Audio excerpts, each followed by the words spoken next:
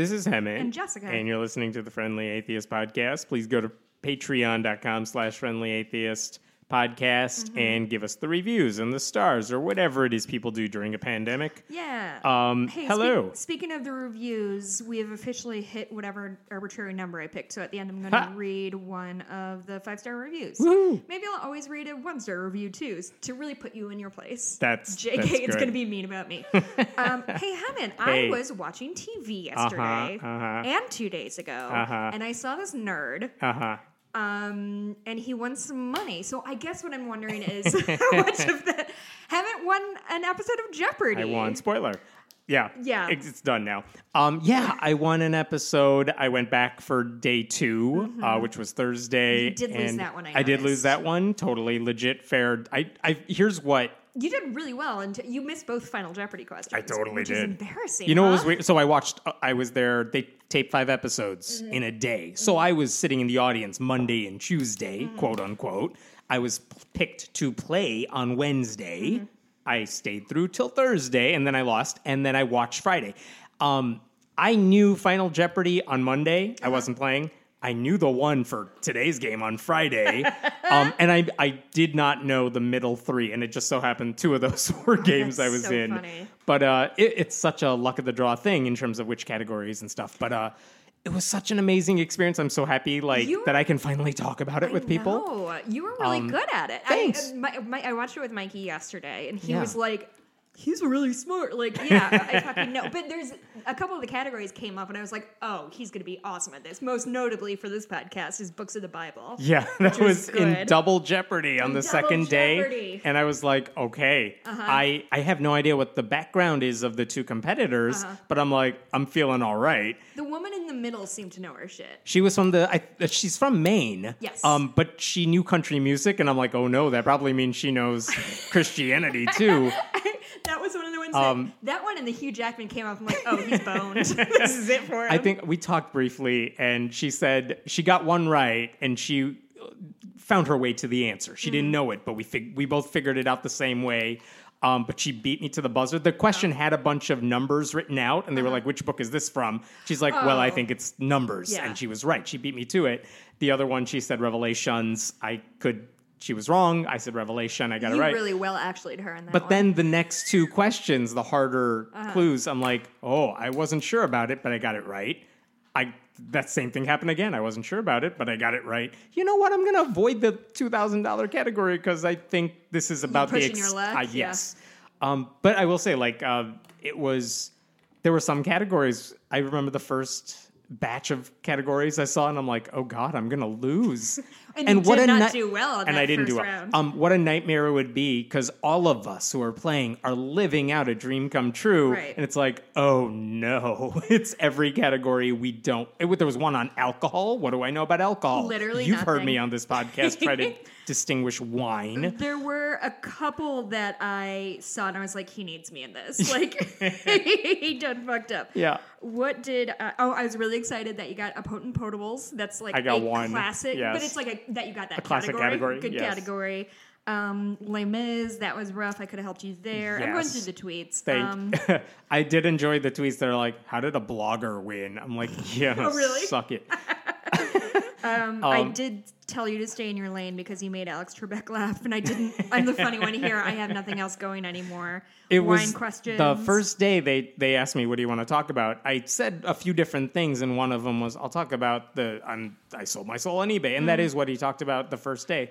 The second day, I had a couple other stories. But he just talked about... He just decided, boring. Scrap. Let's talk about, you're from Naperville, and so is James Holzhauer, who is amazing on the show. So that was all ad-libbed, and I was like, I don't want It to... was good. It was very charming. Hopefully. I was super stoked because the woman on the far right was talking about her podcast. I was like, Yes. he's We gonna were talking, bring me up! We were talking about that backstage, too, because I found out she did a podcast, and so, of course, I have questions about that. So it was cool. Is yours good? Do people listen to it? And why? I assume that for everybody, the answer is always, you think people listen to a podcast? So I was just like, oh, cool. I was kind of, what equipment do you use? How often do you tape? I'm very curious about this stuff. And then coincidentally, she was picked to play in the game that I was funny. in. But that's going to be with everybody, you know? We're all in this mix. We're all going to play against each other probably if we do well. Right. And so it was cool because I did get to know some of the people I competed against, literally. And they were all sweet. And sure. I've been following them on social media as well. And we all kind of have been through the same experience over the past week. And so it is kind of nice that I lucked out in the sense that, like, I'm a dude. No one's sending me creepy messages. They will roast the hell out of me, which is kind of funny when I was watching Twitter. It's like, who is the brown guy with the name I can't pronounce? I'm like, yeah, that's me. But, like, I imagine some of the women I was getting messages on their behalf. They're like, set me up with this. I'm like, I didn't respond, but I'm like, oh God, I'm sure they're getting worse messages, so I avoided that. I'm just warning you, there's a small child walking behind my house. Daddy has not spotted him yet, but if you hear a bark, it's because there's a toddler. I'm trying to think of any other stories that I couldn't share with you until now, which is, I'm trying to think. I was so in a daze after winning the first day because I didn't know the answer, but I just bet wisely, and I won. But they gave me about 10 minutes to change clothes and come right back out for the next day's game. That was the gap. It was 10 that minutes. turnaround? Wow. Actually, I lie. It happened that's the normal gap. After they taped our first episode, it was lunchtime. So I actually went to lunch with the competitors who had not competed yet, 2 of whom I was about to compete with, but I didn't know it yet. Oh, wow. Like, they didn't tell us until we got back. But they go so fast. Sure. And so before the Wednesday game that I played in, like, we all watched the Tuesday game, and it was interesting. We watched it. And then after it was done, the audience claps. They kind of dim the lights, and it's over. The production's over. And the producers just came to where all of us were sitting. Like, all right, Wednesday's game is Hammond and this other person. And it's like, oh, okay. Go back, touch up your makeup, get back out here, let's go. Were your palms sweaty? My palms are sweaty just thinking about it. A little bit. Yeah. A little bit. It's just like, okay. I mean, I knew this was going to happen. I just didn't know when. It's happening. Do you think it's a technique that they used so you don't, like, scope out your opponents? They don't tell you, like... I don't know. I don't know what the rhyme or reason they fucking is. know. And I don't know do if what we tell them. I don't know if they picked out... I don't know if they knew I was playing Wednesday, like, before I even showed up. Like, I don't know how early in advance. I do know they go through so many layers of security for which questions they ask you. Oh, I bet. That even the writers don't know which questions you're going to get until the game begins. And they say, this is the set we're going with. Daddy. So it was cool to... It was cool to watch it, like, this is what goes on behind the scenes when all this is happening. I didn't get to talk to some people, like, once they lost, if they lost in the early shows, they kind of left. Oh, sure. So it's like, cried into their coffee. Maybe. I don't know. I can tell you this. After I lost, I felt good in the sense that, you know what? I lost it on my own merit. I just didn't know the answer. If I had known the answer, I would have won. I didn't know it. Any mistakes I made, it didn't cost me the game. It was just like, I didn't get enough, but it was fine. Yeah. So, like, after I lost, I'm just like, oh, well, whatever. I still won a game. Can't take that from me. Awesome. That was super exciting. I will say, the moment that you won the first game, it's the most expressive I've ever seen you, and I've known you for like 7 years. That's awesome. God, more than that. I've known you since 2012. Oh, buddy. It was cool. It was unexpected. I've known you through your wedding, the birth right? of your children. Yeah. It's the happiest I've ever seen you. Trying to think of anything. I will say to anyone listening who watch, so many people reached out and sent messages that were just really sweet and nice. Like, hey, I saw it. Thank you for being something nice to look forward to during the pandemic, which was sweet. But thank you so much for all those nice messages. And I will say it's kind of, as much as I would love to keep playing, it's like, okay, cool. That was a neat experience, and now I can move on and do some other stuff. I don't know what. Yeah. Good for you. That's awesome. Yeah. I'm not even joking. If you are listening and you have any interest in that show, they let you take the test anytime now. Go do it. It's not a scam. Like, for real. Take the test if you're interested. It may take a few tries. I will. One of the women I played against, she said this in her interview too. But we were talking. She was in the shuttle on my way to the studio. Like, stopped, picked me up, picked her up as well. She was saying 2 things. One was, like, she had been auditioning for, like, since 2002. Yeah. And this was the first time she got called to play, which is the case for a lot of people, including a lot of longtime champions. Sure. And also she said they gave her a choice. They're like, you're going to tape on this day. And she had a family vacation, booked, paid, planned. And she had to make a decision. What do you want to do? Because she's like, if I say no, will I be allowed to come back on the show at a later date? They were like, oh, no. No. Like, we can't promise you that. And so she had to make a decision. She's like, well, this I can never do again. Right. So I'm coming on the show, which, I think she had a lot of family support, too, saying, no, you got to do this. Oh, God, I would 100% be on that Forget side. the trip. But I was like, yeah, a lot of people sacrifice a lot to be there, and we're lucky enough to get that opportunity. But I didn't think it would happen. It happened. I would encourage you to audition. I will kind of miss I spent 6 weeks cramming like crazy, and I haven't done that since college. Like studying for stuff. But how do you, this is what Mikey kept asking, like, how do you even begin to study all of the knowledge? All of the knowledge. There are some categories they're probably going to get to, which is, I knew my world capitals back and forth. They didn't ask me anything about them. They asked world languages, which I knew nothing about. Yeah, but I studied all the capitals. I studied the synopses of all the Shakespeare plays.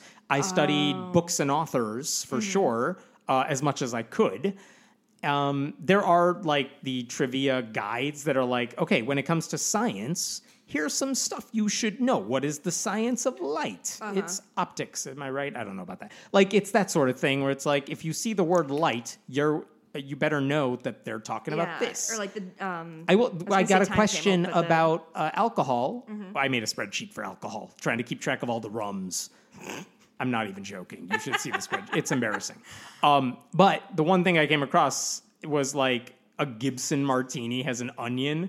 Like, and I'm like, why the hell would it have an onion in it? Onion. And that question came up. Actually talking on the shuttle to the woman from Maine. She's like, oh, I'm from Maine, and LL Bean is a big deal where I'm from. And then they asked me a question about that. I'm like, glad I'm not playing her in this game, or otherwise you'd be pissed. Yeah. But you try to study the big things. There are guides online that can try to help you. But I will say the biggest thing that I used to study was they have an archive online of every game and every question that was asked. It's not the video of the show. It's just, here's the question, here's the answer, here's all the keep track, here's who buzzed in and got it right. But I just played those games on repeat, like several at a time, like binge playing. Well, and the speed of the recall that you have to have is wild. Because there's definitely a lot that I would have gotten if I had like a beat more time to think about it. Yeah.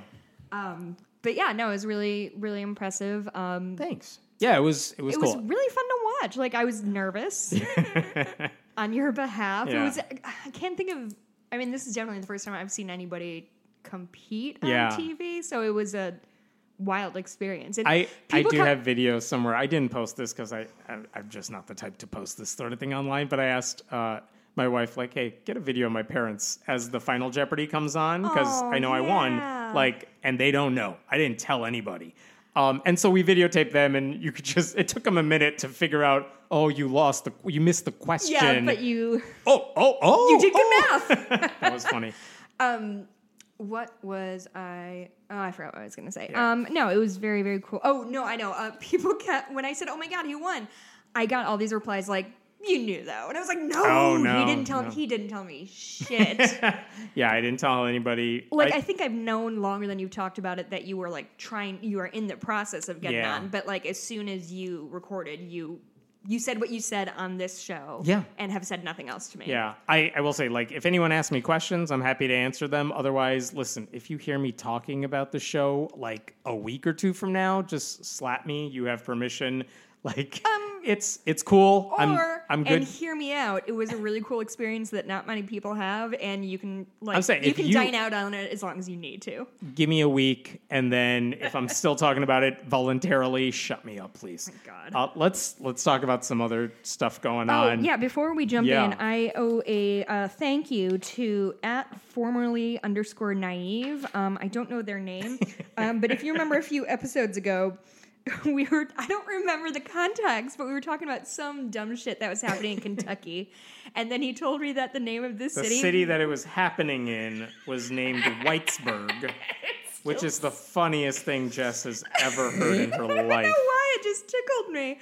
And this person reached out and was like, what's up? I'm from Whitesburg. And they sent me a t-shirt, and it's the outline of Kentucky, and it says the word Whitesburg on it. And it is like I've been wearing it for an hour and it's already cracking. Like it's great. I love everything about it. I'm going to live in this shirt. They also sent me a second one that's bright pink. And my God. It's a little much for me, but this one is the shirt of my dreams.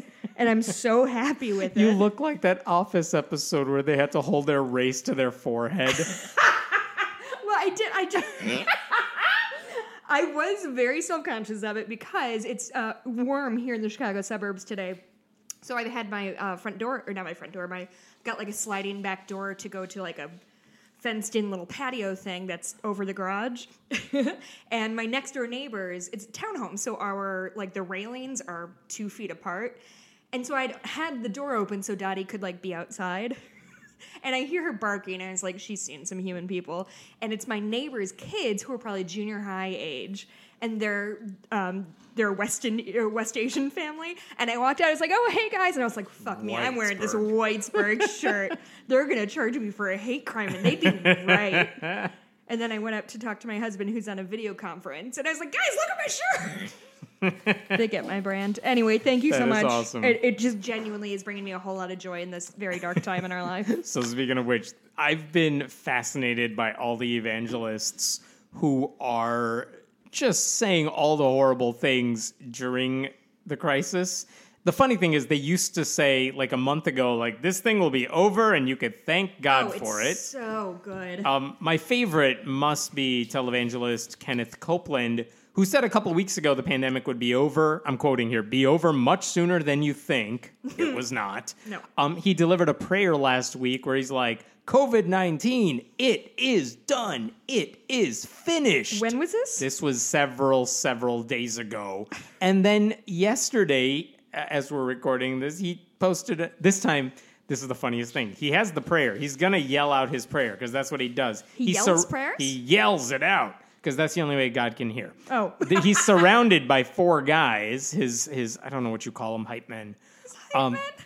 But this time, his church is empty, which is good. But he's yelling in front of an empty church, which the visuals of that alone is great. Oof. But this time, oh my God, you got to see this video. It's just him yelling. I can't be that close to you. Yelling at the virus. Or technically yelling at Satan, because that is the virus, saying sure. like, bow your knees, you fall on your face to the virus.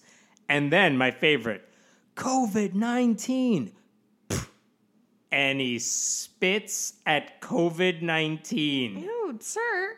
Yeah, I blow the wind of God on you. You are destroyed forever and you'll never be back. Sir, we're in a pandemic. Could you not spit? I know. And then the funniest thing is those 4 guys are all repeating everything he says. So after he spit, you hear this beat and then all the guys spit too. Oh my God. They're all like, okay. Here's the thing. I'm sure some people are hearing that and they're like, okay, but he's a kooky evangelist. He doesn't represent all Christians, which may be legit, even though he does have a lot of followers. By one estimate, this guy is worth $760 million. He has some followers, but it's not just him. There is a Christian preacher, Andrew Womack, who has said in the past that he raised 2 babies from the dead. He told the camera, because he hosts a talk show, he's like, the Bible says no sickness will come nigh our dwelling. God will turn off sickness, according to his interpretation of the Bible. You know, whatever receptors you have in your body that make you receptive to sickness, he'll turn it off. Not just God's going to make the pandemic or the virus disappear. He's going to, like, alter your genes to make it happen. That's neat. And then there's E.W. Jackson, who ran for lieutenant governor of Virginia, who is also a pastor, who said he's free of the virus, fine, because he talked to God about it, not because anything else. But he said you can be free from it too. You don't have to get it. If you guys believe in God, you don't have to. Hallelujah. And if you don't have to, then don't. I mean, that's fail-proof logic. There you go. So the way so many people are talking, and those are just the televangelists talking to their usual flock. I mean, I'm used to those guys saying crazy stuff. They're crazy, but they're not necessarily dangerous because they always say crazy things to the camera. What scares me is how many pastors are literally trying to talk to their congregations. Yeah, that's been a major problem, and we've seen it kind of all across the country. And I guess this is sort of the ultimate conclusion of this.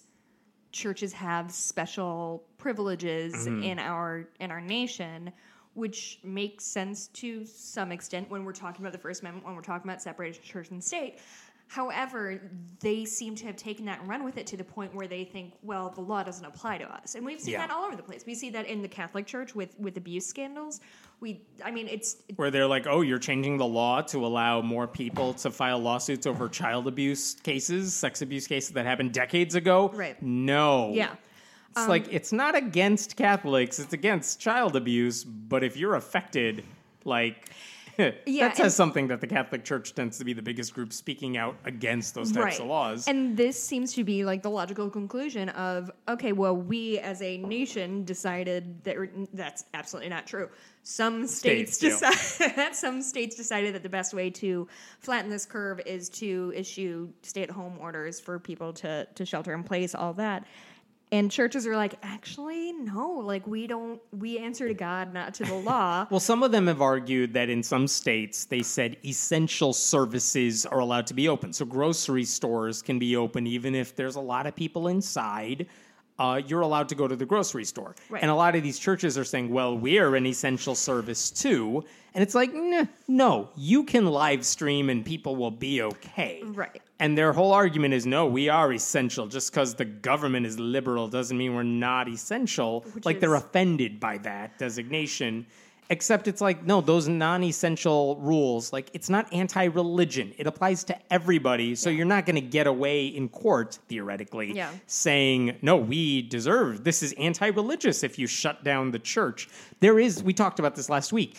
If a governor says, no, there's a shutdown in effect, you can't have gatherings larger than 10 people or whatever it is, as long as they do a blanket rule like that, churches are included in there, just for the same reason they can't build a building that houses a lot of people and not have a fire extinguisher or not build it to fire code or whatever. The government can set rules that apply to everybody. Mm-hmm. Churches are included in everybody. Mm-hmm. So these shutdown laws, these stay-at-home rules, they apply to churches too. So it's not anti-religious.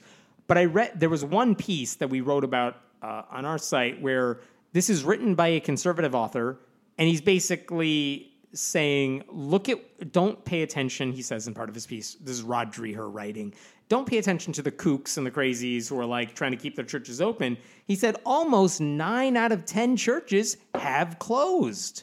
So we did some math. That's not that many. That's not that many. By one estimate, we are talking about 32,000 churches then that are still open by this conservative's logic, which he didn't say that number anywhere. But, right. And where's he citing his sources from? You can't just say numbers. Yeah, well, I don't know what his source was for that. But the point is, like, you've heard about a couple pastors who are like, I'm keeping my church open.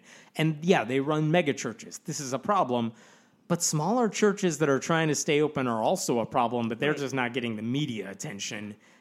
And they need to shut down. Look, all these places, especially the mega churches, can easily deliver a sermon via live stream. You don't need to be there. It's just harder to collect money when you're doing it on YouTube or something or Facebook. Yeah. Which is maybe one reason they're desperately trying to hold these in-person services. Actually just down the road from where we're recording is the Calvary Church in Naperville. We talked about that last week, I think, briefly. But since we talked about it, Reverend Angel or Angel, Escamilla, I assume, he tested positive for COVID. That was last week. He has since died. Yeah. And this is a church that did not tell people he was infected, or they said don't talk to the media about it. Mm-hmm. And it's tragic. It's people lost somebody who means a lot to them. Yeah.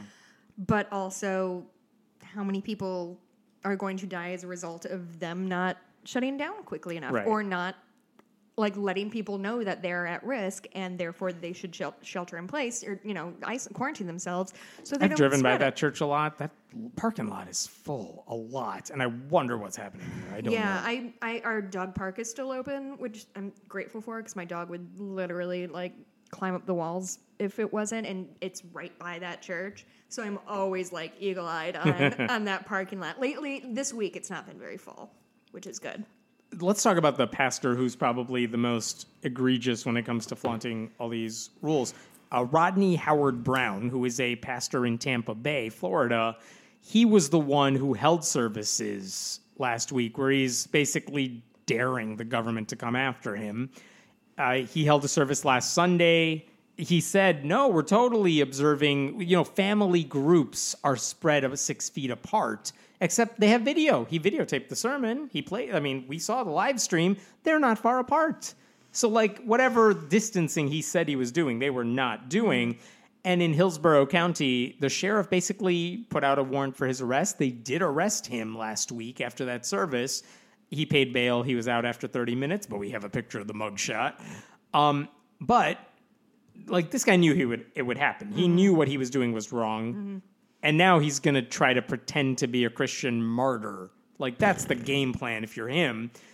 And by the way, he's also hired a lawyer. Who's his lawyer? Who? Roy Moore. Child molester, allegedly. Roy Moore. Oh, I'm lying. Oh. That's Tony Shell's Who's Louisiana. The Louisiana pastor maybe has Roy Moore as a lawyer. Rodney Howard-Browne has one of the Christian groups as a lawyer. But again, their whole thing is, no, he's a pastor. He's allowed to hold church services. The government doesn't get to tell churches what to do. Right. Which, no, yes, they do. They can totally tell you what to do. Right. So I think this is sort of a really interesting sort of thought exercise to go through, because this story that you just told me of a pastor knows he's not supposed to do a thing, doesn't want the government telling him what to do, so he defies the law and, dares people to hold him accountable. That's exactly what they did with the political shit 2 years ago of, we're not supposed to, if we're a nonprofit or if we're a church, we're not supposed to tell people who to vote for, but I'm going to fucking do it anyway. You guys come and get me if you think, if you think I'm so bad. And fuck you guys. It's the exact same mindset of, these rules do not apply to me, so and it's only rules you. They don't want to follow. Right. Don't apply to me because I'm religious. And before it was a problem based on principle, right? We give outlines, if you want to be a nonprofit, fine. Here are some guidelines to work within. And yeah, we can discuss whether or not those are fair, but they're there. And so this is, again, the next step is, fuck you, government. You can't tell me what to do. I answer to God. I don't answer to the president or the governor or the mayor. So it's the same thing. They think they live in their own separate world, and fine, but unfortunately... In a pandemic, you're still shopping at the same grocery stores as my, 97-year-old grandmother. That's not true. She's not grocery shopping. But, still, whatever.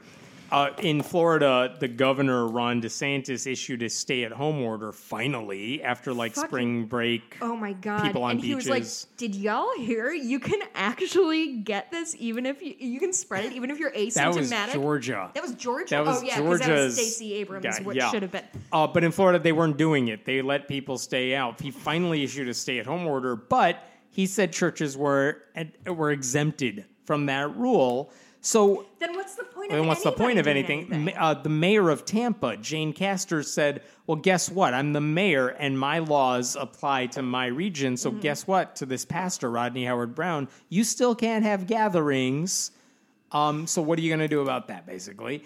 And guess what DeSantis did then? Hours later, he issued a follow-up to his original order saying, no, my order overrides local ordinances, so he theoretically could meet now, which again, what's the point? If you're going to let churches meet, then what is the point of a stay-at-home order? None. When you say, well, some people are allowed to gather and spread the virus. Again, this isn't contained to where you meet for church. This is not a virus that only would hurt those people in the churches, because those people go grocery shopping too. They have families. Yep. So it affects everybody when they meet. So, in Florida, he's actively working to spread the virus. Yeah. The governor is. Yeah. And it's happening in all these Republican-led states. Well, because when you're anti-science, why would they start listening to scientists now? That's the problem with all this shit. Like, when we talk about, like, oh, this governor is a creationist or this mayor is an anti-vaxxer, that's all well and good in sort of in a vacuum. Like, in theory, people can believe whatever they want to believe, but as long as they govern with the benefit of everybody in mind. But this is what happens when we put people in charge who don't give a shit about science and actively despise anybody with any kind of scientific authority. Right. They think they're snobs. And we were seeing that in the federal government, too. Yes. What happens when you elect, like, someone who doesn't care, surrounded by people who actively oppose science? Like, all this shit's going to happen. We're somehow lucky that one scientist or two have broken through in press conferences, right, like Fauci saying normal stuff. And it's like, yeah, but that should be everybody, and it's not. And I was just talking to a friend today, and I was like, are we supposed to wear, and I just got, there's a CDC update that says we're supposed to wear masks now.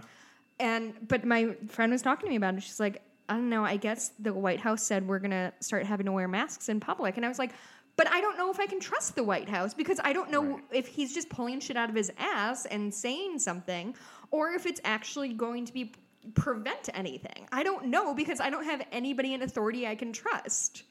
And that's terrible. And I am a person who actively seeks out the scientifically right thing to do. And if I'm sitting here like, I don't fucking know if that's the right thing to do or not. Like, what does everyone else do? What does everybody else do? All I do is think about this bullshit all day and night. Like, people have lives. I don't.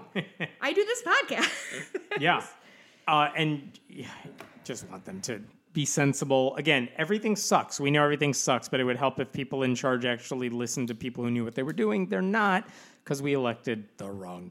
Well, some people elected the wrong people. White people. I'll take the hit for that one. White people did it. Do you want good news for a second before we go back to pandemic stuff? This is kind of good news. Kind of good news. Kind of good news. Passes for good news. We've talked about this before, so I'll try to keep this short. But basically, the question is, who has legal authority to perform a wedding ceremony? Oh, yeah. We've talked about it. It's like in most states, religious people have the right to perform the wedding. That's why priests will do a wedding, or a judge. But what if you're an atheist who wants to perform your friend's wedding? A lot of atheists will say, oh, well, I'll go online, get my ordination from an online church, pay a few bucks, get ordained, and now I can do the wedding, which is true. But it means you had to go through the steps to become a priest, even for a fake online church. Right. But you had to become a priest to do it. Why? Because in your state, maybe, the law requires you to be a religious leader in order to do it. What if you're just an atheist who says, hey, look, these are my two friends getting married. They want me to do the wedding. I want to do it. And better yet, if you say there has to be some level of training for everybody who does it, and religious leaders get that training by default, what about trained humanist celebrants who have gone through a training process by an organization that actually laid out, this is stuff you need to know? Wouldn't that be more qualified than someone who spent 5 minutes and $5 online? You would think. But in some states, Michigan was one of them, they were not on the list. If you were a registered, trained, secular celebrant, you could not perform a wedding. You were not on the list. You were not counted unless you were ordained with a religious group. Right. So there was a lawsuit over this years ago. I think it started a couple of years ago. 2018 is when this started, basically to plaintiffs with the Center for Inquiry. Two plaintiffs that they were working with said, we have friends that want us to perform their weddings. We're not allowed to do it in Michigan. We should be allowed to do it in Michigan. We have training. We know what we're doing. They want us. This is timely. Let us do it. And that lawsuit went on. Now, here's the thing. The state basically said, I'm going to confuse some of the details here, but basically, here's what happened this week. I'll cut to what's happening now. The state of Michigan, which is now democratically controlled, basically said, we're not going to fight you on this. So that's good. They basically said, you know what? We're not going to fight you in court. You can have this win. But the way they did it is to say the current law includes you in the way it's worded.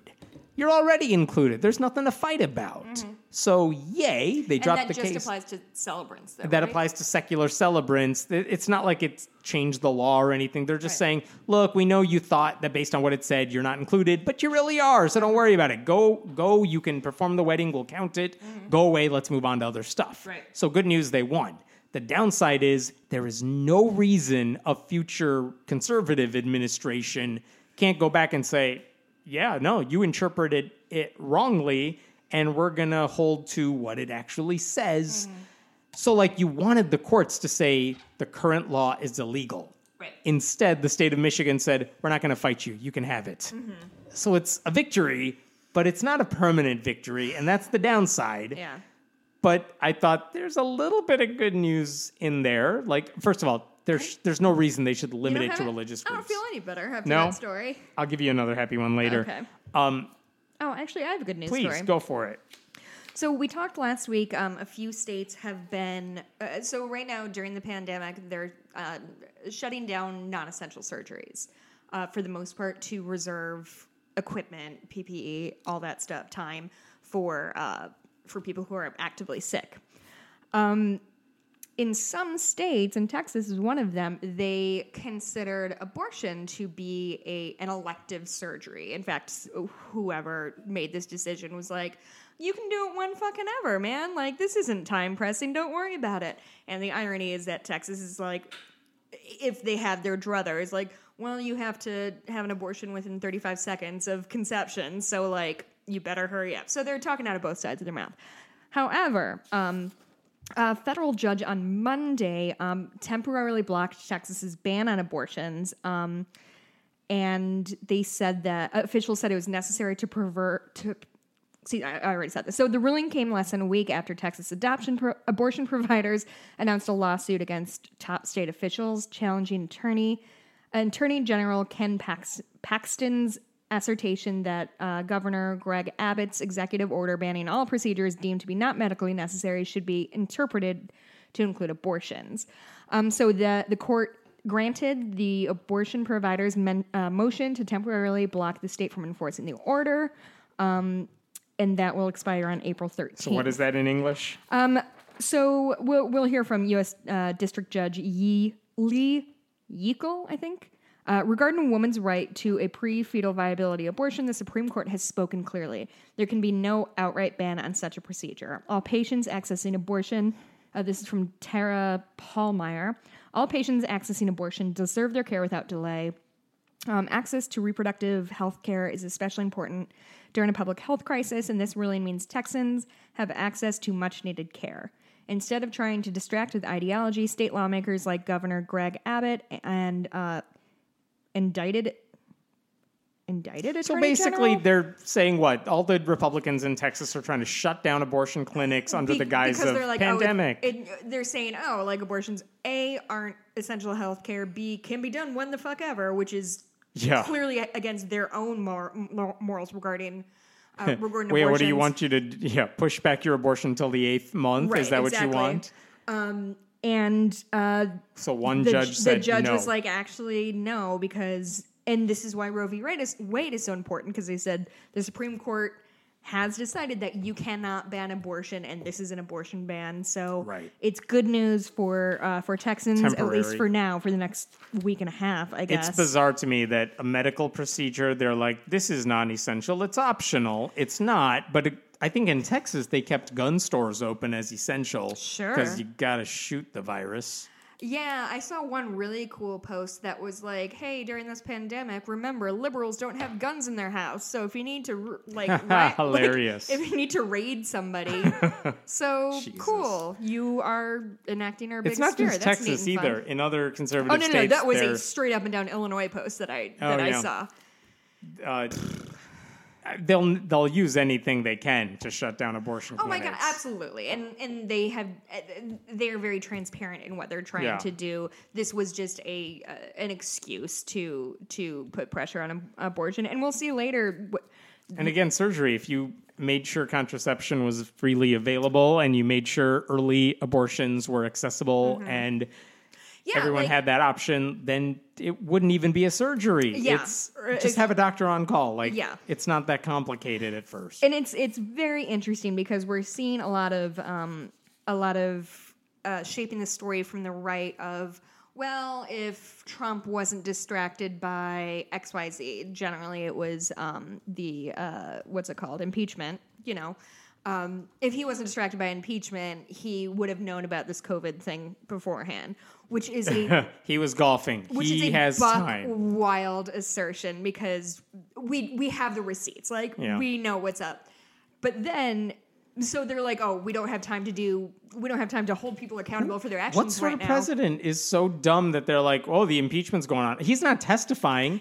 Trump doesn't have to do anything. He's watching Fox News all fucking day. Put it but on he can't do anything else. Yeah. And chat with a CDC official. Right. But in the same breath, I've got another story here that where is it? Oh, yeah, Trump is still pushing through federal judges in spite of COVID. Right. Mitch McConnell has said... he's such a nightmare He said, human. His goal is to make sure there are no vacancies before the election, and there are still dozens and dozens of vacancies that he's trying to fill. And we've talked about this before. He's filling those vacancies with the youngest, dumbest conservatives he can find. Oh, my God, so that they can be bad for the future. Because even when Trump is gone, and if Democrats ever have a blue wave again, he still has infested the entire judiciary, so it won't matter. And this guy that they're really trying to push through... Justin Walker. Yeah. He's 37 years old. He's been a judge for 6 months. They already pushed him through in a Kentucky district court. So he had that job for 5-6 months, and now they're like, let's give you a promotion because you're really young and dumb. And the American Bar Association said it rates nominees, and it concluded last year that Walker was not qualified due to lack of experience. Majority Leader Mitch McConnell, quote, "Of course we'll go back to judges. Hugh, you and I have talked about this. My motto Hugh Hewitt, the radio host, conservative. You and I have talked about this before. My motto for the rest of the year is leave no vacancy behind. Meanwhile... Which they can, because Republicans have a Senate majority. Yeah. But this also depends on them getting back in session and having hearings that they got to do. And meanwhile, formalities. He's not committing to passing another coronavirus relief bill, which is, I guarantee you, he doesn't care if people die. He just wants his judges. And evangelicals who vote for these sort of people also don't care if people die. They're pro-life, but they don't care if you die. They just want conservative judges who will make sure fetuses survive the apocalypse. Right. They don't care if you're living and you die. Yeah, Brian Fallon of Demand Justice, he called McConnell's plan to keep on working on nominations outright ghoulish. Which is the nicest thing I've ever heard anyone say about Mitch McConnell. He's a fucking monster. It's so wild how people can hold this cognitive dissonance in their head of when... of course President Trump couldn't have been prepared for this COVID thing, even though he has known since January, because he was getting impeached, and that took all of his time. And now that this should be taking up all of everybody's time, it's taking up all of our time, and we're idiot podcasters. What the fuck is Congress doing? Yes. So, yeah, this should be taking up all their time, and maybe fucking take a seat, Mitch McConnell, and make sure people can eat tomorrow, because April 1st just came and went, and I know a lot of people couldn't pay their rent, couldn't pay their mortgage, couldn't make it to the grocery store. I'm whipping myself into a frenzy. So many people I know have lost jobs, and it takes 3 weeks, 4 weeks for unemployment to kick in. It's not like a safety net that happens right away. People are fucked. And he's like, or this 19-year-old bimbo dude can be on, he needs a nice robe and to go bang a gavel and be like, I love fetuses and I hate humans. That is a good impression of him. Thank you. I was working on it this week. That's good. I wanted to ask you about this. This one bugged me for a lot of reasons, but okay, Franklin Graham, the evangelist, he says his usual horrible stuff. He runs a charity called Samaritan's Purse, which does good stuff, but also it's Franklin Graham, so you can never be too certain. One of the things they did this week is, again, huge charity. Mm-hmm. Huge. They have, if not $1 billion at their disposal, it's not far from it. Okay. $664 million. There you go. They set up a 68-bed respiratory unit in Central Park. It's one of the makeshift hospitals of sorts that they're trying to set up in New York City, where there are more cases than anywhere else in the country. Mm-hmm. So good. Samaritan's Purse set up that station. They are trying to get people to volunteer and help run it who are qualified and know what they're doing. And that's all well and good. That's what you hope a charity does. That's what I'm sure a lot of people hope a Christian charity, quote unquote, does. Like, right? You are helping people in the midst of a crisis. You have the money to do it. You have the manpower to pull it off. Good, you would think. Okay, here's the but to all of that. If you want to volunteer to work at this clinic, they make you sign their statement of faith. Here's what's on their statement of faith. You have to believe, and I'm quoting here, that marriage is exclusively the union of one genetic male and one genetic female.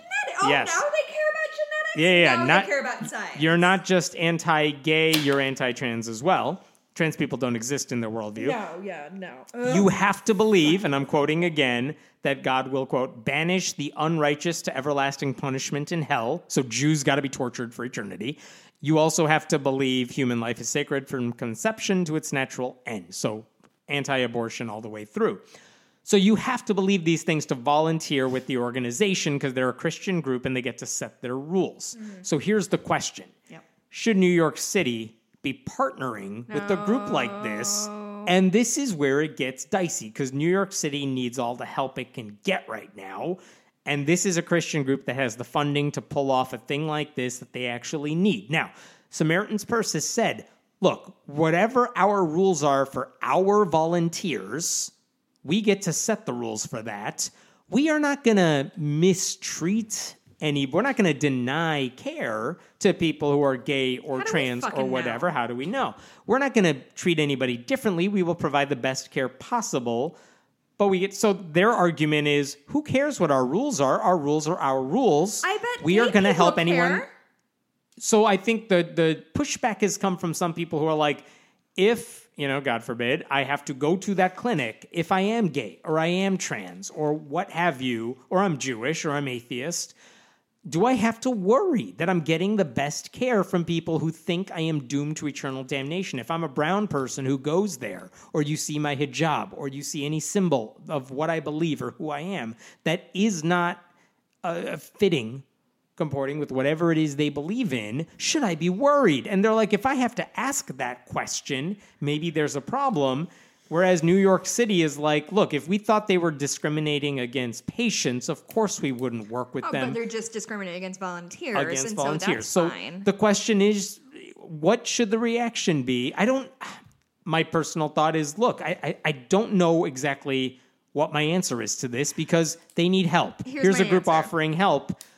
If you're New York City and you say, no, we don't want your help because you're bigoted, which is true, but also you're denying possible care to people who need it. So I don't know what the right answer is necessarily. Here's what I think, and I will say I'm fired up from that thing that we were talking about before that I blacked out. I don't remember what I was talking about. Why does the government, why does New York have to bend its rules to accommodate these stringent bullshit fundamentalists? Well, the question is, what are the rules? The rules are whatever the rules are, you can't discriminate against the patients. And Graham's group says we are not. It's like Ark Encounter. In what universe is me having to... I can't volunteer there unless I denounce the fact that trans people exist and say, if you want to work with their group, correct. You can volunteer in other ways with New York City, but you can't volunteer with their group. So the fucking state should have nothing to do with these people. And the blood is not on New York State's hand. The blood is on Franklin Graham's fucking hands. If people don't get treatment, because we should not bring people in on this who are willing to discriminate against people freely and gleefully. It's horrible. These people are fucking monsters. If they are saying still... today, in April 2020, when people are fucking dying by the thousands, and they still insist on keeping up their standards of bigotry, then fuck them. Now, the blood is on their hands. So, okay. there was one state senator in New York, Brad Hoylman, who basically has been the most vocal against partnering with them. But here's what he said. He's putting them on notice, whatever that means. But he basically said, today I am calling on Franklin Graham to publicly assure LGBTQ New Yorkers that they will receive the same treatment as anyone else, ... We, as the government, must monitor conditions closely at the facility and ensure every single LGBTQ patient is treated fairly. Which, again, Graham's group has said, we comply with that. We are going to treat everyone fairly. This is Hoylman again. Sadly, beggars can't be choosers. New York needs every ventilator we can get, but homophobic Pastor Franklin Graham and his field hospital operation, ... must make sure patients are treated with dignity and respect. Because New York has the resources to go in and do micromanagement on fucking Franklin Graham to make sure they're not being homophobic. Let me add this to the equation. In the past, when they have done things that said, no, like... Here's an example. They do this thing, Operation Christmas Child. I think that's what it's called, where they say, we are going to... That's not a good title. Whatever. Why can't they even do titles well? Where they say, we are making like shoeboxes filled with stuff poor kids may need over the holidays, clothes or shoes or whatever it is. And we're going to get the donations and we're going to send them to groups that need it. And sometimes they partner with public schools to make these boxes. And there's a couple problems with that. One is, why is a public school partnering with a Christian group? And there's always pushback. It's like, what do you have against them partnering with a group that's doing something good? Well, in some of these cases, they include material in the boxes that says we're a Christian organization, and they do proselytize that way. So this is the concern. If there's a Muslim patient with COVID-19 and they go into one of these clinics, you're right. Who's monitoring any of this? What happens if one of those volunteers is like, let me try to bring you closer to Jesus while I save your life? There's no way to really monitor it or stop it or whatever. And the fact that it's it's not like Franklin put out a statement saying there will be no proselytizing. No. They just said, no, we're going to help everybody. But their example of help is bringing people to Christ. They do think that's a way to help people. Here's the thing. Yeah. If Franklin Graham is squatting on fucking ventilators that are needed by hospitals and... I don't know that he's doing that. But hypothetically, but you're saying if they have ventilators, people need them. We need every ventilator we can get. That's what the Hoylman said. Okay, so that's what he said. So in this scenario that he's laying out, then, right, Graham has access to these ventilators in whatever way, shape, or form. He's offering health care. However, every ventilator... Do you have... I don't have anything in front of me that contradicts that. Okay. And that's an assumption I'm making. But my point is, every ventilator, every bed, every blood donation that goes to Franklin Graham is being taken away from atheists, Muslims, queer people, trans people, because they are almost certainly not going to feel safe going to an evangelical fucking hospital that is by definition, full of homophobes. We've talked about this when you don't always have a choice about where you go to a hospital, but if you end up going to a Catholic hospital, it's not the proselytizing isn't the problem, but your options for surgeries are limited. So if you're a woman with an ectopic pregnancy who is going to die, we're still living this and way. you emergency have to go to a Catholic hospital, they will not get rid of the fetus because that's an abortion. What are you going to do? And that's the problem. Here, again, it's like let's suppose here's who would be straight up fucking dead if she ended up at a Catholic hospital because she had an ectopic pregnancy and would have died. If Franklin Graham's group signed some statement, they haven't done this, but if they signed some statement saying, look, we will treat everyone equally, you can monitor the care we provide. Let's suppose, because this is his best case scenario that he's trying to push on everybody, let's say it is quality care for everyone who comes their way. Then, if you're in New York City, do you partner with this organization or do you say, oh, you can offer this much money and help and resources? Yes, come on board. Like, we need your help. We need all the help we can get right now. I don't think, legally speaking, it's not a problem. I don't think that's a problem.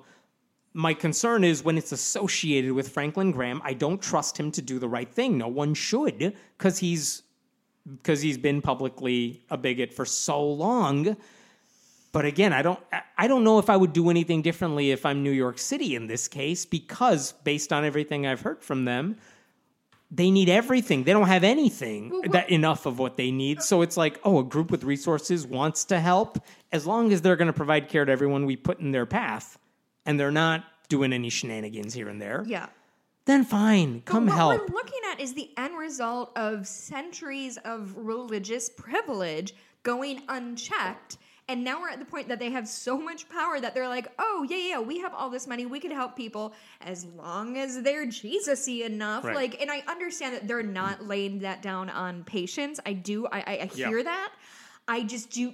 There is nothing in that church's history that leads me to believe that they will, like, be just and fair and open-armed to anybody who comes in. Like, do you think, like, if a trans woman comes in, they're going to be, like, super chill with her identity and give her the care that she requires? Or do you think they're going to be dickbags like they always are? Yeah, this is where I don't trust them enough to... Yeah, the fact that I'm hesitating is like, I don't trust them to always do the right thing, even though they say they totally will. And that's the issue. They all say that. Yeah, they do. I mean, even the ones who are like, conversion therapy is cool, they're like, we're doing that because we love gay people. Because they're fucking walking nightmares.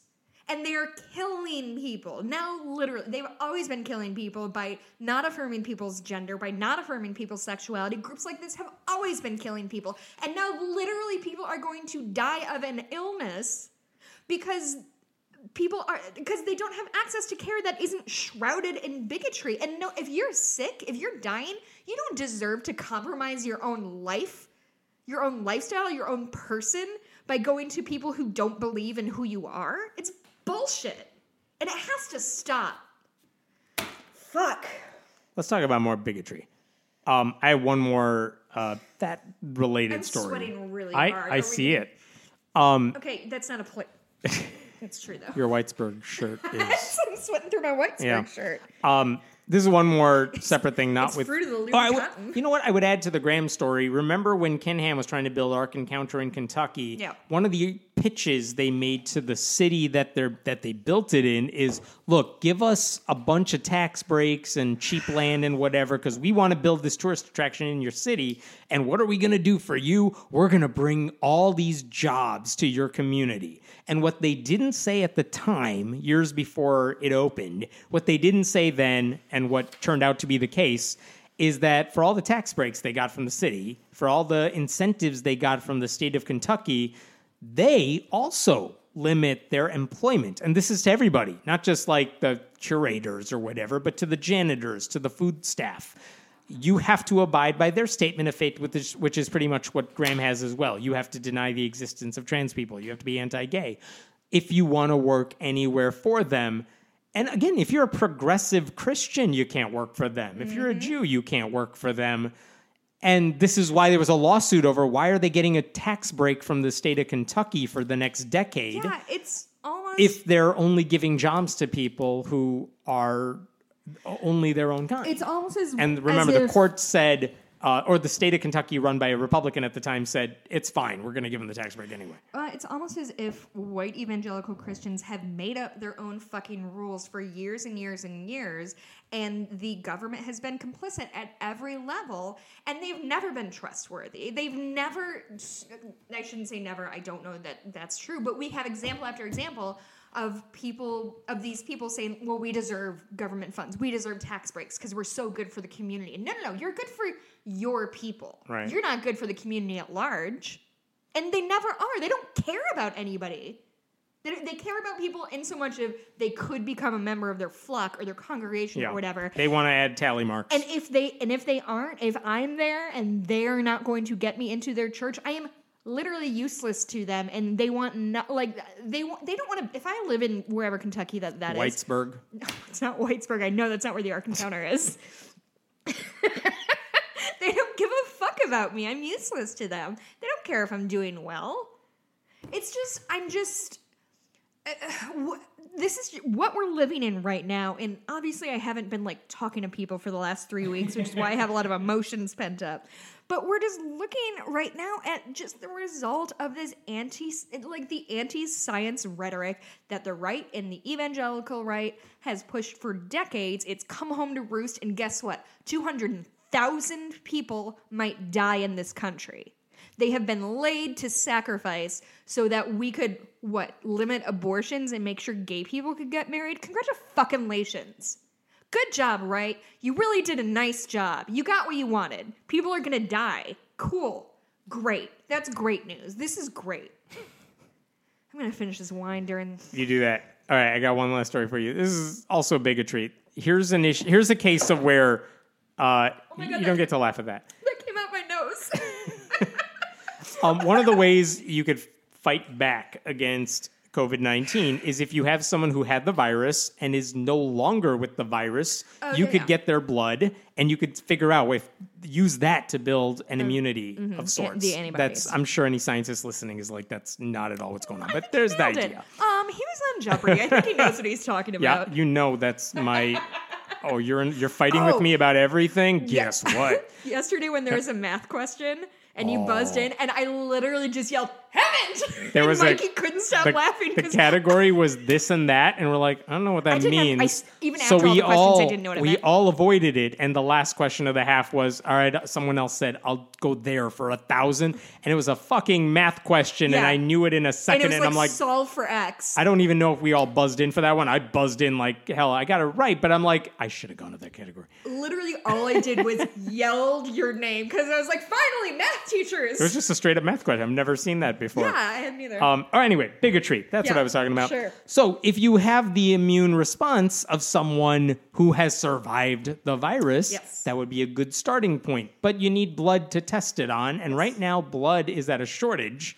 People need blood donations. Oh, God. And one of the Can we talk problems... about how gay people still can't donate blood? Yeah, gay people can't donate blood. Or the word is not gay, though. The way, if you're donating blood, as anyone who has done it knows, because they ask you this in the questionnaire, the question says, one of the many questions is, if you're a man, have you had sex with another man within the last 12 months? And maybe that doesn't make you gay, whatever label you want to use. But if you have had sex in the past 12 months with another man, you cannot donate blood or they can't use it. And that's straight up from like the 80s. Can I AIDS. add Please. to that? And I don't know if they asked this question to men. It makes sense that they didn't.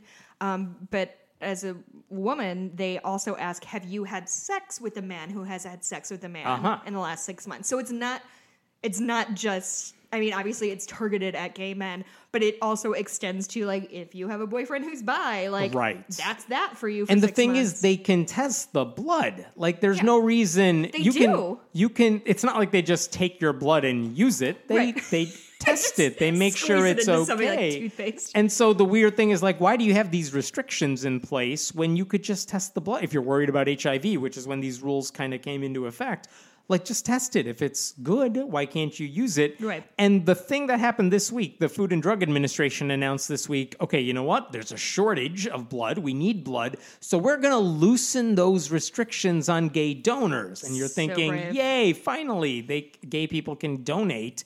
Nope. They said instead of have you had sex with another man in the past 12 months, we'll put it down to 3 months. So if you... What the fuck? This was the good news, quote unquote. Now you have to abstain from having sex with men for only 3 months if you're a man, instead of 12 if you want to donate, which is still stupid. That's terrible. And NBC News had a story where they interviewed someone who was basically taking an HIV drug, which was also Truvada prevented him from donating blood because of that. And all the doctors are like, because the medical community who creates these rules, they see his blood as unclean, not because he's doing anything high risk, but because of the sex of his spouse. And again, if you ask people who know about this stuff, who work with this stuff, they're like, there's no reason to have this ban in place. Of course not. There's no reason you need to ask them this question. Just test the blood like we would with anybody else and use it if it's good. Yeah. It's fine. It's just an example of how bigotry still plays a role in everything. Oh, it's so stupid. Also, I have a question. If anybody is associated with the Red Cross or whatever, I keep going to the Red Cross's website, and they're like, and I've gotten like calls, we need blood. And I go, and there's one blood drive in 2 weeks and another in 4 weeks. Like, isn't there a place I can just go and donate, like, on a weekday? And I don't understand. I just want to give people my blood. It's very good blood. It's only 3/4 wine at this point. We have time for one more story. Which one do you want? Oh, Christ. Do I have one? Malaysia. Let's talk about Malaysia, because that was... Oh, yeah. Okay. Good. Yeah, this is a good... Okay, so Malaysia is actually has one of the highest rates of infection of COVID in Southeast Asia, I believe. So, everybody's doing their shelter-in-place thing, and the government's really trying to help families, like, hang out and be chill and all that stuff. Also, I should look up more information, but if you're trapped with, like, an abusive partner, there's resources for you, and I want to try to find that, and I'll tweet that out. So the Malaysia's Ministry for Women, Family, and Community Development issued a series of online posters on Facebook and Instagram with the... I'm sorry, I don't mean to laugh, but it's laughable. With the hashtag Women Prevent COVID-19. Here's what women can do to prevent. Oh, good, my husband's here. He can hear these really good tips from Malaysia. Mikey, listen to this. No, listen to this, baby. It advises the nation's women to help the country's partial lockdown by not nagging their husbands. The ministry also advised women to refrain from being sarcastic. How's that been going, sweetie? Finally. They advised gentle humor. And it urged women working from home to dress up and wear makeup. What's up, baby? Whitesville! Woo! It's Whitesburg, you racist. I had to check. They also told women you need to count to 20 before you respond to your husbands in anger. They did not tell husbands to do that. It's another incredible thing that's happening. Okay, so in Malaysia, they're telling people only the head of household should go grocery shopping, do whatever essential business. It didn't specify male or female, but most families took it upon themselves to be like, well, the men are like, I'm the head of the household. This is how I talk. I'm Gaston, I guess. And so they're like, well, I'll go grocery shopping. And they're fucking lost. And they're like giving each other tips of like, make sure you charge up your phone before you go because you really need it. And they're just like wandering around aisles, confused, staring at lists because I don't send Mikey out to grocery shop because I do most of the shopping and he would be very, very lost. That's not a concern of mine because I very much like cooking and very good at it, and he only fries things. But like, imagine sending him out and be like, "Okay, Mikey, I'm gonna make a pasta sauce from scratch. Do you know what a shallot is?" Spoiler alert: he does not. One time I had him pick an avocado. It was a nightmare. It was a whole fucking thing. The posters also say women should learn how to do girlish giggling, and yep. Learn how to laugh, woman. And then that wasn't a bit. That was and then use a Doraemon-like voice, which is the voice of a kid's cartoon. I could not do the voice for you if I tried. But basically, after there was some pushback, imagine how many people had to see the development of these posters and no one said a thing. There's a reason that you need women. Yeah. You need women in business. And so finally, the ministry finally responded. And they're like, we would like to apologize if several tips were inappropriate or if they touched on the sensitivities of certain groups. Oh, certain groups like human women? Yes. We'll be more careful in the future. So there's your apology. Sorry you were offended. Yeah. Oh, my God. That was a lot for me to deal with. I would ask you what you're doing this next week, but the answer is literally no one's nothing. doing anything. Tonight, actually, the Twitter poll might have ended. I've been, if you don't follow me on Twitter, my husband and I have been doing a, I guess I would call it a mini-series, about, it's on our Patreon feed, so you can get it. We've been doing if you're a Patreon donor, then you have access to that feed with these. Yeah, so I think we've done 7 or 8 so far, and we're watching movies about people being trapped together, and then just having a conversation about it. It's genuinely been a lot of fun. Mikey and I have never really recorded together, but he is a film guy. He knows a lot about film, so it is an extremely... It's nice for us because it gives us a little structure and forces us to sit down and talk to each other instead of watch TV like the vagabonds we are. But so if you are looking for something to watch, I think we're going to throw up one of the episodes on the main feed just so you guys can get a taste and see what we're doing. Sometimes we're like something we've done The Shining, and we've done we did Alien, which Mikey's a huge fan of. We also did The Village, which Mikey fucking hates and was just angry the whole time. But all that's to say is, every couple days I'm posting a little Twitter poll to decide what movie we should watch. So we do it in like themes. So tonight it's Hitchcock. So we have Lifeboat, Rear Window, Rope, and The Birds. Rear Window is currently winning, which is good. I don't like the movie The Birds. So if you want to participate in that, that's great. We'll maybe throw one of those episodes up for you guys to listen to. Really quick, did you hear the Elon Musk thing? What? So Elon what do you Musk do now? is a straight up and down villain now.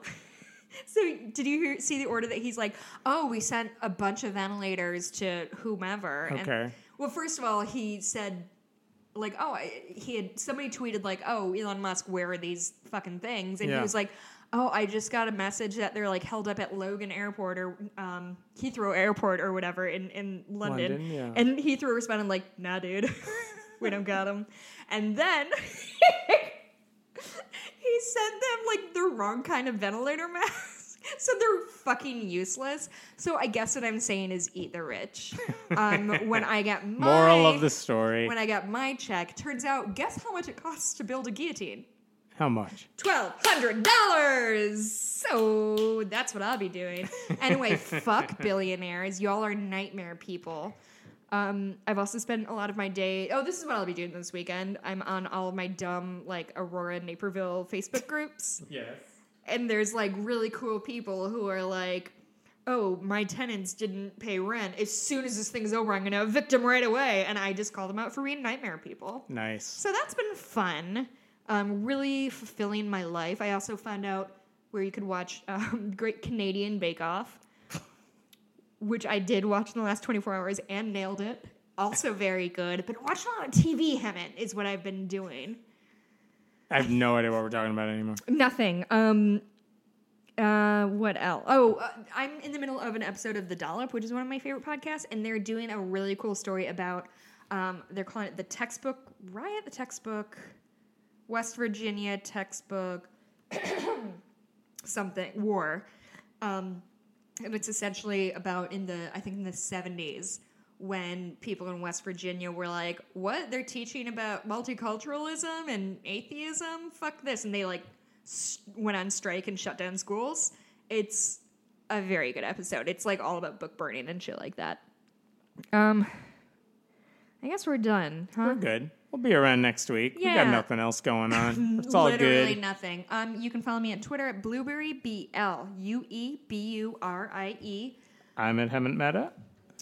Hey, I was just telling Hemmant I got this writing gig and it's been delayed because of COVID. So if you want to support us, you can either go to patreon.com/Friendly Atheist Podcast, or you can go to my Etsy shop at Bitches Get Stitched Done. If you want to order something, I do custom work, things like that. That would be very helpful for me this month. You're supposed to read a review. Oh, thank you for reminding me. So we hit that level. So I'm going to go into my app. Let's see. We have 758 ratings. I'm going to go ahead and read the first. And if you convert that to internet money, it's nothing. $0.00, but it makes me feel good in my heart. There you go. So this review is titled Heart, and it is by 12509. So a robot. Okay. Back in high school, I discovered Hemmant's videos on the Atheist Voice channel, and it's what led me on my journey to becoming an atheist. I recently started listening to the podcasts, and I knew I would enjoy this one since I'm a fan of Hemmant's content. Jessica helps make the podcast even better. They're both fantastic, and I love listening each week. Aw, thank you. Yeah, some really nice ones. Somebody talked about how they had suicidal thoughts, and we helped them through them, which is very, very sweet. Anyway, so... That's sweet. Thank you for that. So leave us a 5-star review. I will read it on the show, maybe. Anything else? No. Did you say I just your want to Twitter say handle? thank you. Yeah, I'll just say once again to anyone who sent me nice messages about Jeopardy stuff, thank you. Again, I really appreciate it. Cool opportunity. Obviously, if you are considering doing it, reach out to me. I'll give you whatever advice I can, but go take the test. It's at their website. Go take it. It's fun. Can I tell you that I suspected you won when you said you wanted to have a Jeopardy watch party? And I was like, if he lost, he would not invite humans over to his house. He barely wants to do that anyway, let alone to see him go down in flames. Of the contestants who competed that week, someone did have a Jeopardy watch party, and I'm like, I know they lost, but they did it really well. And they were answering questions for their family members and live streaming it. I'm like, they did it really well. Sure. The way they did it was well done. And they answered so many things that were going on backstage that no one ever talks about, and it was really neat. Oh, that's Even though nice. I was there, I'm like, oh yeah, I remember that. That was cool. Yeah. So we might be toying with doing remote podcasting soon. So if you hear a shift in quality, that's why we're doing our best to stay safe. But keep putting out the show. Thanks, everyone. Bye. Bye.